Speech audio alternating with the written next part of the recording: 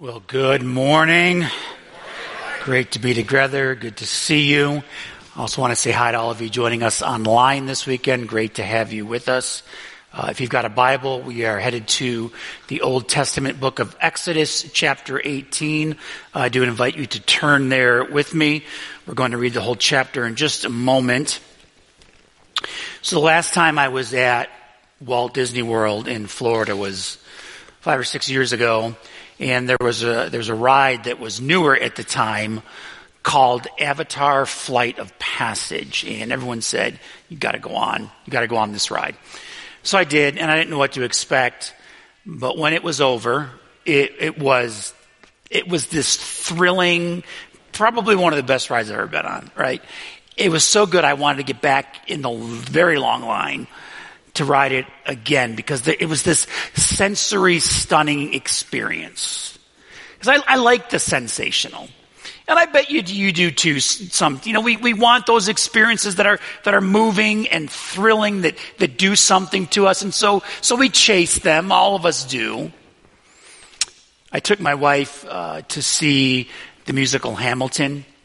Now I'm not really into musicals. I don't get it. The last time we saw a musical, my wife said, "What'd you think?" I said, "It was fine. There's a lot of singing." She said, "Well, it's because it's a musical." But Hamilton, unbelievable. I was laughing. I was crying. I didn't want it to end. It was this sensational, thrilling experience. Before we had kids, my family of brothers, my mom and dad and I, we went on a family trip to Europe. We went to Italy and Austria and Germany. It was just this experience. It was incredible. It was moving. It was history. The food was just outstanding. My wife, Rebecca, loves meat. She's a carnivore. And with her allergies, all she can really eat is meat and vegetables. And so we eat a lot of meat. And I received a gift card to this really fancy steakhouse in Milwaukee called Carnivore, which is stupid expensive. It was for three of us. It was like $300, but on a pastor's salary. But I had a gift card, so it covered most of it. Right? It was just this experience. The way they treated you, the best steak I ever had. It was just so good. I took a trip to Israel. One of the most moving moments was standing in the Garden of Gethsemane, where Jesus knelt and prayed to God, "Father, would you take this cup from me?" Where he sweat the drops of blood. And it was just this spiritually moving, sensational, wow experience. And all of those things are good. Hamilton, vacations in Italy, going to Carnivore, going to Israel and standing in the Garden of Gethsemane, they're all good. But most of the time, my life is lived in the rather unremarkable. Most of my life is fairly boring, and I'm okay with that. I mean, for entertainment, we're not typically rushing off to the next great performance of Hamilton or something. Most of the time, if it's nice out, we either sit on our back deck and listen to the birds and watch my dog eat dirt, which I don't know why he does that, but he likes it. Or we're on the couch maybe watching something on Netflix. And we're not jetting off to vacations in Italy. I mean, most of the time our vacations are wherever my parents happen to be. So that's either Michigan or Florida, depending if they're snowbirding or not. We stay in their house, all 17 of us. And we're not making weekly visits to Carnivore for steak. I mean, most of our meat comes from Costco, which I think is the most magical place on earth. And I'm obviously not going to the Garden of Gethsemane all that often, but I do come to worship each week, and I sing the songs, and I each day read my Bible and pray and have silence. The truth is that it's very easy to become obsessed with the remarkable, with the sensational, always chasing it. There's even an acronym we've created, FOMO, the fear of missing out, because we see the sensational lives other people live, and we seem to want that. And when we're not experiencing the sensational, there's almost a thought as if something's wrong or missing out on significance. And so many continue to chase the big, the spectacular, the more. It can be rather dizzying. and at times nauseating. I have a friend who had a teenage son, and we were at a carnival. I don't remember why we were there, but we were at this carnival, and there was a ride at the carnival. It looked kind of like this ride, and the kid wanted to go on it. None of us wanted to go on it because I love to ride carnival rides, but not ones that spin in circles, because I'm too old for that. But no one would go on it with him, so I said, fine, I'd go on this ride. Huge mistake.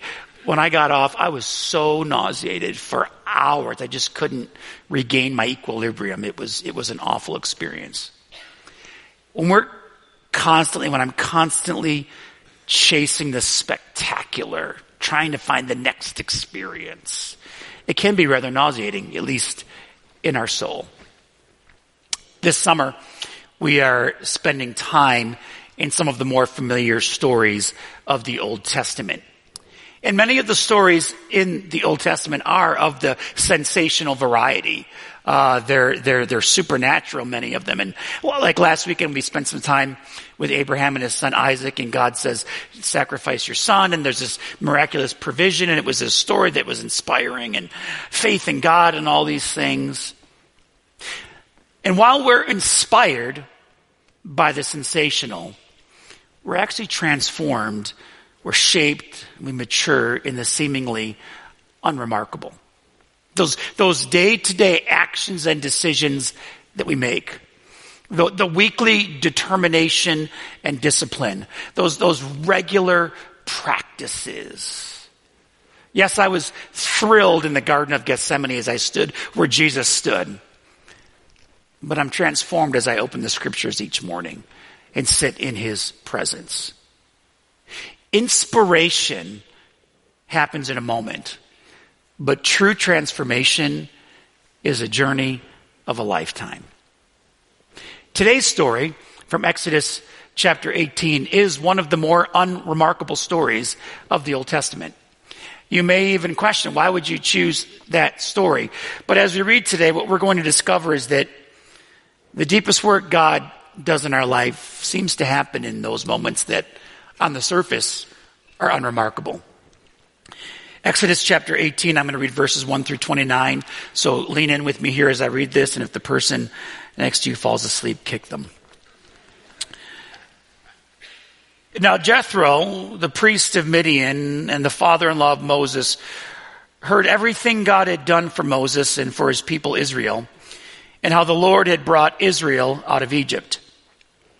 After Moses had sent away his wife Zipporah, his father-in-law Jethro received her and her 2 sons.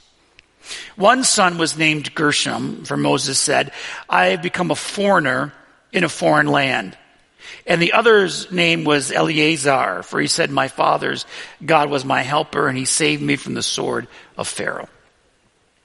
Jethro, Moses' father-in-law, together with Moses' sons and wife, came to him in the wilderness where he was camped near the mountain of God. Jethro had sent word to him, I, your father-in-law, Jethro, am coming to you with your wife and her 2 sons. So Moses went out to meet his father-in-law and bowed down and kissed him. They greeted each other and then went into the tent. Moses told his father-in-law about everything the Lord had done to Pharaoh and to the Egyptians for Israel's sake, and about all the hardships they had met along the way and how the Lord had saved them. Jethro was delighted to hear about all the good things the Lord had done for Israel in rescuing them from the hand of the Egyptians. He said, praise be to the Lord who rescued you from the hand of the Egyptians and of Pharaoh, and who rescued the people from the hand of the Egyptians. Now I know that the Lord is greater than all other gods, for he did this to those who had treated Israel arrogantly. Then Jethro, Moses' father-in-law, brought a burnt offering and other sacrifices to God. And Aaron came with all the elders of Israel to eat a meal with Moses, his father-in-law, in the presence of God. The next day, Moses took his seat to serve as judge for the people, and they stood around him from morning until evening. When his father-in-law saw that Moses was doing for the people, he said, what is this you're doing for all the people? Why do you sit alone as judge while all these people stand around you from morning until evening? Moses answered him, because the people come to me to seek God's will. Whenever they have a dispute, it is brought to me, and I decide between the parties and inform them of God's decrees and instructions. Moses' father-in-law replied, "What you're doing is not good. You and these people who come to you will only wear yourself out. The work is too heavy for you. You cannot handle it alone. Listen now to me. I will give you some advice, and may God be with you. You must be the people's representative before God and bring their disputes to him. Teach them his decrees and instructions and show them the way they are to live and how they are to behave. But select capable men from all the people, men who fear God, trustworthy men who hate dishonest gain, and appoint them as officials over thousands, hundreds, fifties, and tens. Have them serve as judges for the people at all times, but have them bring every difficult case to you. The simple cases they can decide themselves. That will make your load lighter, because they will share it with you. If you do this, and as God so commands, you will be able to stand the strain, and all these people will go home satisfied." Moses listened to his father-in-law and did everything he said. He chose capable men from all Israel and made them leaders of the people, officials over thousands, hundreds, fifties, and tens. And they served as judges for all the people at all times. The difficult cases they brought to Moses, but the simple ones they decided for themselves. Then Moses sent his father-in-law on his way, and Jethro returned to his country. So by the time we come to Exodus chapter 18, Moses has essentially lived 4 lives. He's gone through 4 seasons of living. In this first season of his life, he grows up in the home of Pharaoh.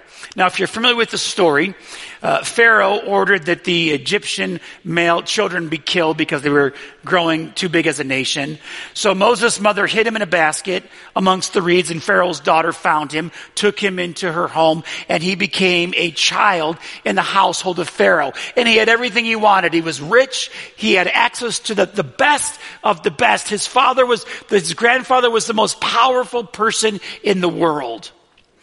But then an incident happened when Moses was a bit older. He saw an Egyptian soldier beating an Israeli, a Jewish worker.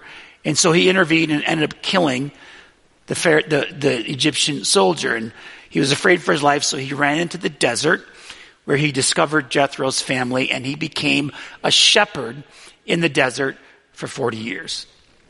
Now, I don't know if you know a lot about shepherding. I don't, but it is a rather mundane job. Moses got up in the morning, ate his breakfast, and watched the sheep. Went to bed that night, got up the next morning, ate breakfast, and watched the sheep. Then he went to bed that night, he got up the next morning, ate breakfast, and guess what he did? He watched the sheep. For 40 years, the day-to-day grind and drudgery of getting up and watching the sheep.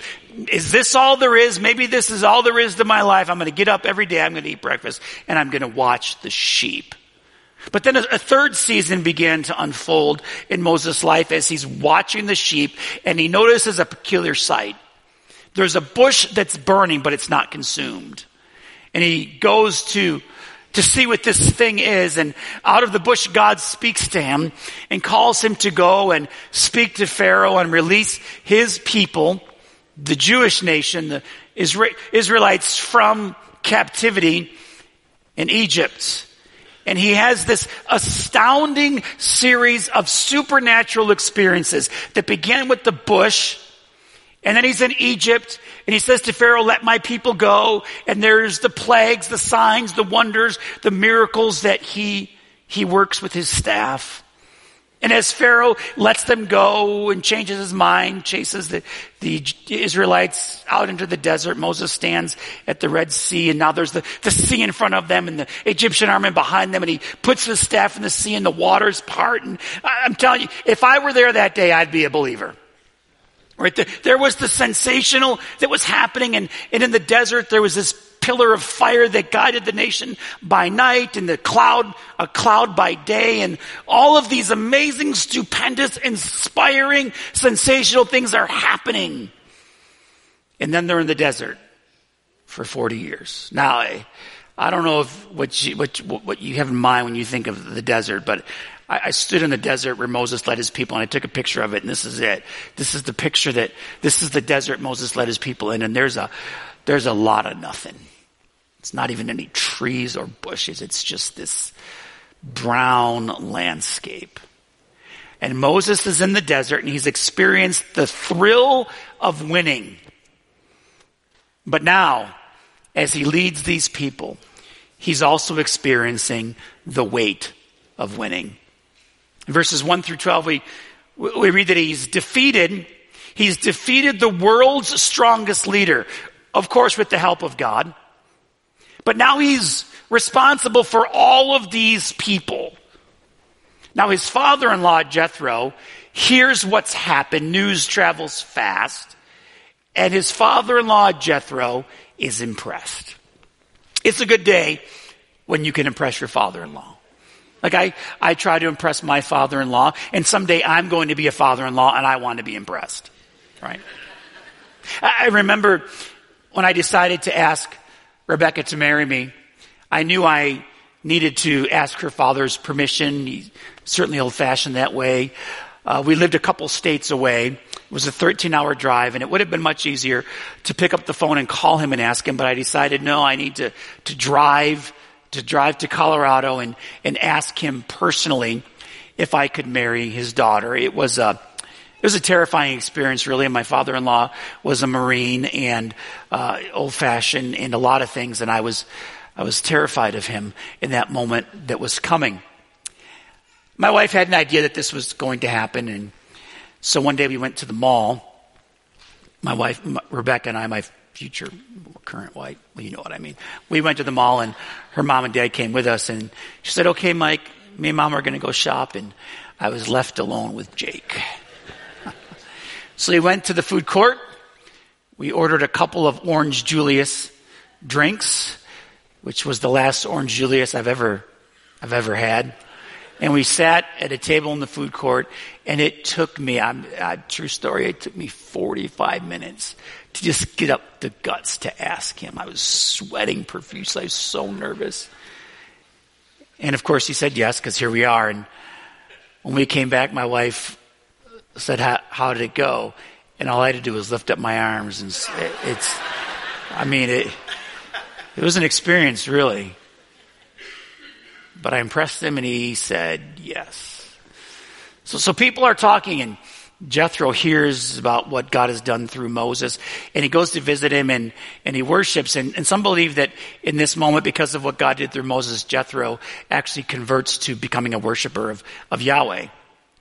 But Jethro also observes the weight, the good and the bad, that Moses is now responsible for. The serving of the people, the direction and vision he has for their spirituality, the conflict resolution. And so Jethro observes Moses' leadership practices, and he notices that Moses is doing it all by himself. And people are standing around him from morning until evening every day. And as someone who's an introvert, that just sounds painful. People standing around me from morning until evening. He's doing it all himself. And some of you can relate to that, because you try and do it all yourself, because of course no one can do it as good as you. Most of us in this room are leading in some capacity. If we have influence over anybody, then we're leading them. So if you're a parent, you're leading. If you're a teacher, you're leading your students. If you're a business owner, you're leading your employees. If you're a manager, you're leading those under you. And for some of us, because we think we can do it better than everyone else, there's this grind in which we wear ourselves out because we're trying to do everything. Jethro sees Moses trying to do everything, and he offers him the potency of some wise advice. We come to verses 13 through 23. And the wise advice that Jethro gives his son-in-law is this: Moses, what you're doing is not good. You're offering spiritual counsel. You're rendering judgments. You're doing all of these things, and it's not sustainable. If you turn back to Exodus 12, what you notice is that Moses led 600,000 men out of Egypt. You add in their families, and that's a lot of people. And so Moses is taking care of 600,000 families by himself. And so he's willing to receive this advice. You ever have someone notice that you're doing something that wasn't good and they offered you advice and you didn't take it? When I first started out as a pastor, I worked 7 days a week because it was important work. And I thought, well, the devil never takes a day off, so why should I? And then someone pointed out, well, why would you make the devil your role model? Touché. But I still worked 7 days a week because I was doing good work. I was doing God's work. And my wife would regularly say to me, what you're doing is not good. Most people have 2 days off a week. It's called a weekend. You should try that. Nope. I've got important work to do. I'm an important person doing good things. So I'd work 7 days a week. Well, that eventually catches up with you. And it caught up with me not only mentally and emotionally, but also physically. So after 20 years of doing that, or 15 years, however long it was, I finally decided to give it a try and take a couple of days off each week. And it was amazing what it did for me. I looked at my wife and I said, wow, you were right. She said, I know. Most of us are really good at giving advice. We're just not great at receiving it. And what I learned is you can do a lot of good for other people while doing harm to yourself. Or you can do a lot of good things for a lot of people and totally neglect yourself. I had a mentor one time look me in the eye and say, Mike, you know what your problem is? Which whenever someone says, you know what your problem is, that's a rough way to start. He said, the problem you have is you're trying to do everything yourself, and so you have no margin in your life, no room. You have no margin in your life for new opportunities that may come. But you also have no margin in your life for the unexpected challenges that come. And you certainly have no margin in your life for that which is wildly important. I mean, that was Moses. Every day he's standing around trying to help these 600,000 families with their issues. And Jethro says, you're wearing yourself out. And it's not just the work. It's not just the physicality of the work. It's also the weight of the work. It's the weight of leading. It's the weight of leading your family, the weight of leading your business, the weight of leading your employees. It starts to take its toll. And not only, Moses, are you wearing yourself out, but you're also wearing everybody else out. You ever been to a business recently and they say, please be patient, we're short-staffed? Isn't that a frustrating thing to hear? Because you know the wait is going to be long. Moses was short-staffed. Like he was it. And because he was trying to do it all himself, people were getting frustrated. When you try to do it all yourself, you're going to frustrate somebody. Years ago, I was in the midst of just a very chaotic time in both my life, but also my leadership as a pastor. Just a very chaotic time. I was doing a lot of it myself and trying to carry a lot of weight. And someone reached out to me, asked me to pray for them because they were experiencing the worst day of their life. And in my role, I spend a lot of time with people who are experiencing the worst day of their life. And they shared with me what was going on. They said, would you pray for me? And I did. Prayed for them. And then I just forgot about it. Because, you know, when you're dealing with hundreds and thousands of people, it's hard to keep it all track. And I was dealing with another crisis. And so I'd just forgotten about that moment. Well, a few months later, they reached out again and said, it got worse. This is what happened. And you didn't care because you never reached out again. And they were so mad at me. And rightly so, really, when I think about it. But that's the consequence of trying to do it all yourself. People get frustrated. Because each day I make an exchange, and so do you. I exchange my time for something. Psalm 90, which was written by Moses, he writes, teach us to number our days, that we may gain a heart of wisdom. Teach us to number our days. Our days are limited. Your life, according to the Bible, is a breath. It's a mist. It's a vapor. Teach us to number our days. Show us what's important for this day. And so I exchange my time. We often talk about time management, but there's another exchange that we make. We exchange our time, which we all get the same amount of, but we also exchange our energy, which we don't all have the same amount of. So we exchange our time, we exchange our enemy.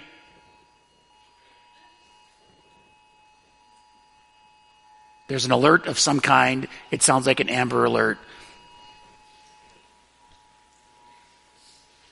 Continue. All right. We got that out of the way.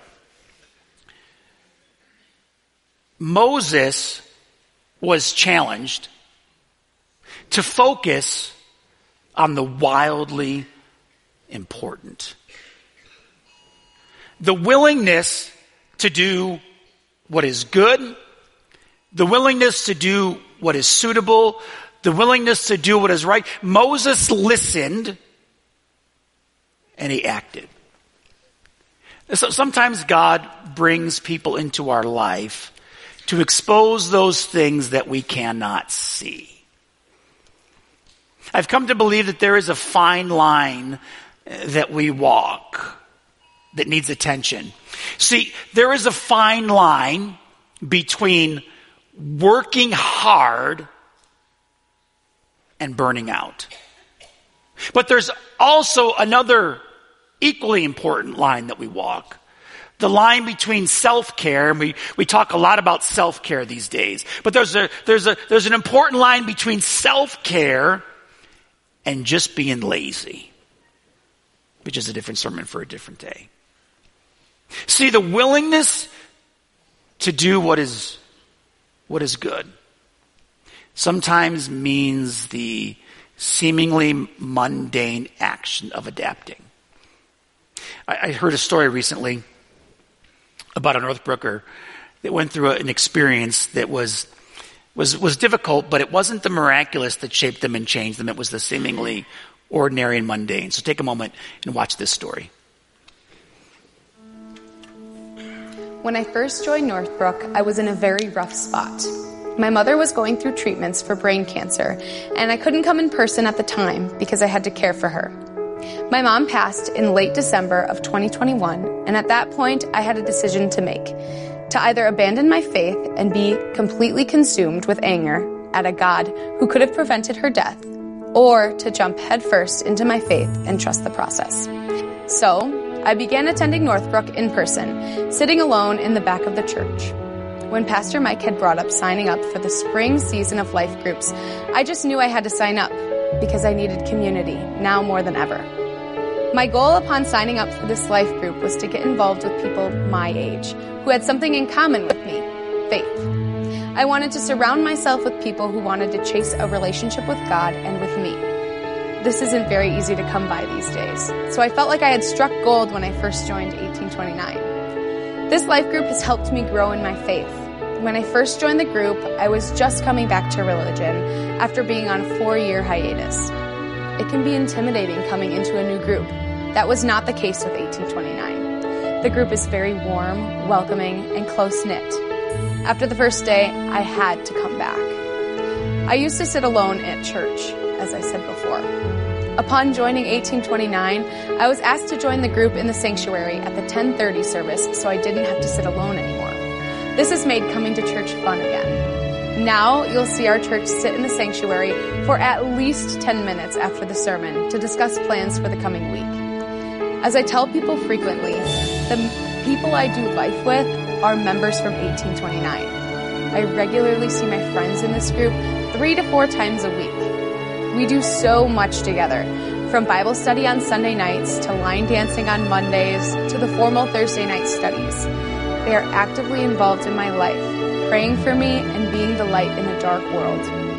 I had always prayed for God to bring me relationships that challenged me to be a better Christian, and I feel that 1829 has been an answered prayer. Not only am I being challenged to get into the Word, but being challenged to be curious, to ask difficult questions, and to contemplate what it truly means to be a Christian. In other words, I have started to actively think about what I believe and why I believe it, which has deepened my faith significantly. This group has helped me learn that I am not alone. They have come alongside me in my grief and supported me. They are some of the most empathetic individuals I have met to date. Little by little, I have begun to trust God again, and that He has a plan to work my mom's death for my good and His glory. 1829 has truly transformed how I look back on my entire life. God has always been and will continue to be with me. One of the biggest life lessons I've learned in 1829 is that even when our situations aren't good, God is always good. I have met some of the most amazing people in my life, and I literally don't know how I went so long doing life without them. I know for a fact that had my mom not gotten sick, I would have never stepped foot into this church. So while the circumstances of my coming back to faith aren't ideal, I know that everything has happened for a reason. I now have some of the best friends and the most amazing boyfriend who I hope to marry someday. To the leaders in Northbrook, keep doing what you're doing. Life groups can change the trajectory of people's lives. I could have been the lost girl who isolated herself after her mom's passing and abandoned faith completely. Instead, I'm the girl who has persevered despite her circumstances, and it's all because of this church and this life group.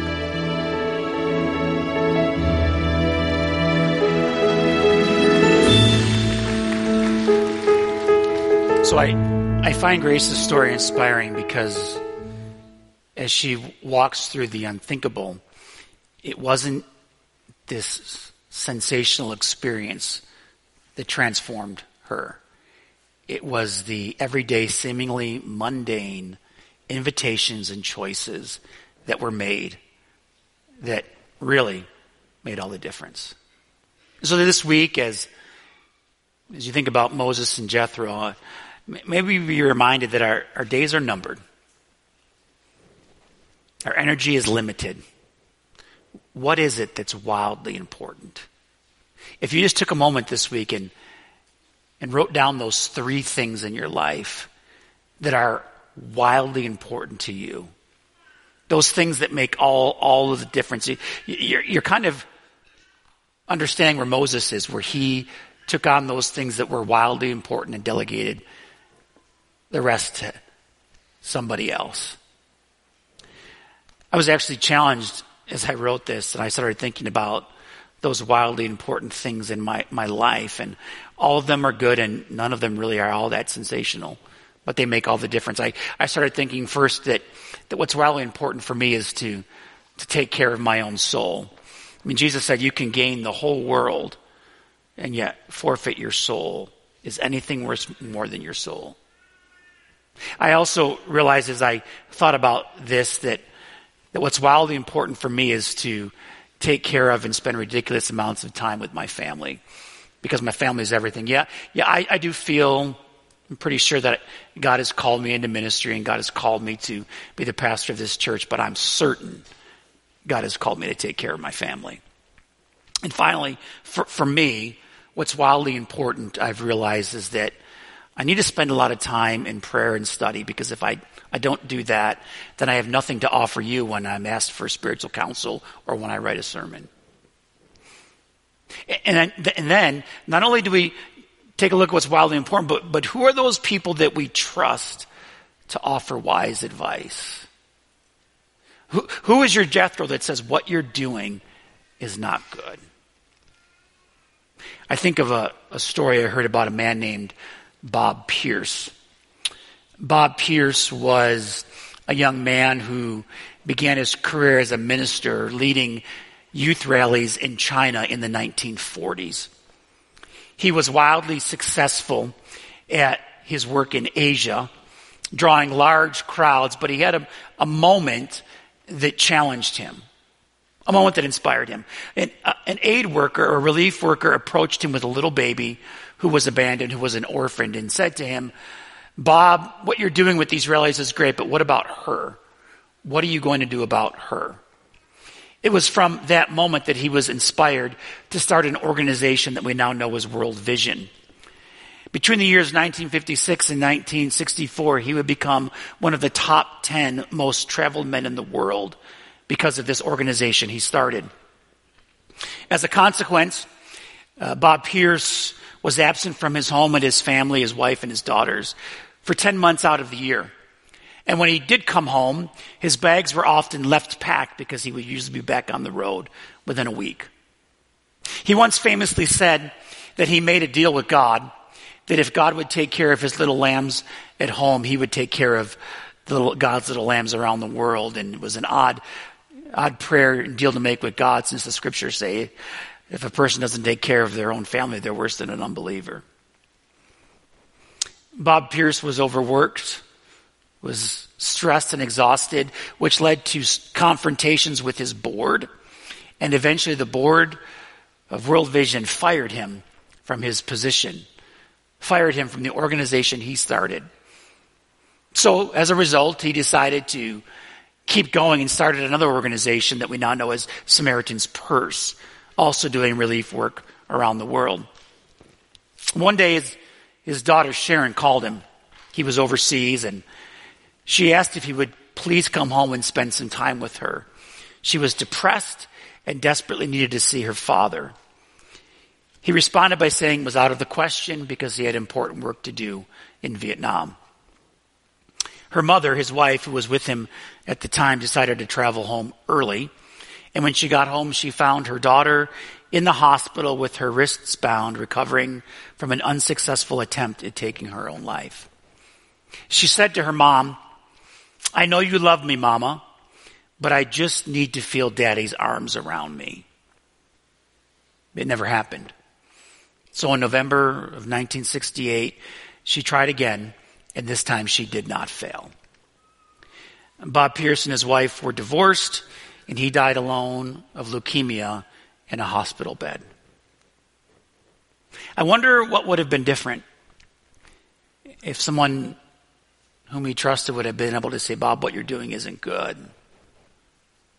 Oh, I know this story is on the more of the sensational side. But I wonder, are you sitting here today and maybe you need someone to say to you, what you're doing is not good. Oh yeah, you're successful. Yes, you are doing a lot of good things for a lot of people. But you're actually hurting yourself and those that matter most. Because you can do good for others and harm yourself and those that you care the most about. And in Moses' case, it was changing focus and delegating a lot of the work so he could focus on the wildly important. For some of us, it might be as simple as saying no more than we say yes. Others of us, it might be something as radical as changing vocation and career because your vocation and career is killing you and your family. Oh, it may mean living a bit more simply. But I got to hear Jesus' words. What is your soul worth? Moses, what you're doing is not good. But when you choose to adjust like he did and focus on what's wildly important, even in the seemingly mundane, it makes all the difference. I'm grateful, oh God, that I've had people in my life that have said to me, "Mike, what you're doing is not good." And while this story is seemingly about delegation, there's something much more profound. When we choose to exchange our time and our energy for that which is wildly important, and choose to not simply seek the sensational, but those everyday, moment by moment choices that make all the difference in the world. Jesus, I pray that you would help us. Help us to hear wise advice when it comes. And would you show us that which is wildly important? Oh, it may look different. It will look different for all of us. So would you, Holy Spirit, show us. Show us what's good. God, show us what's good.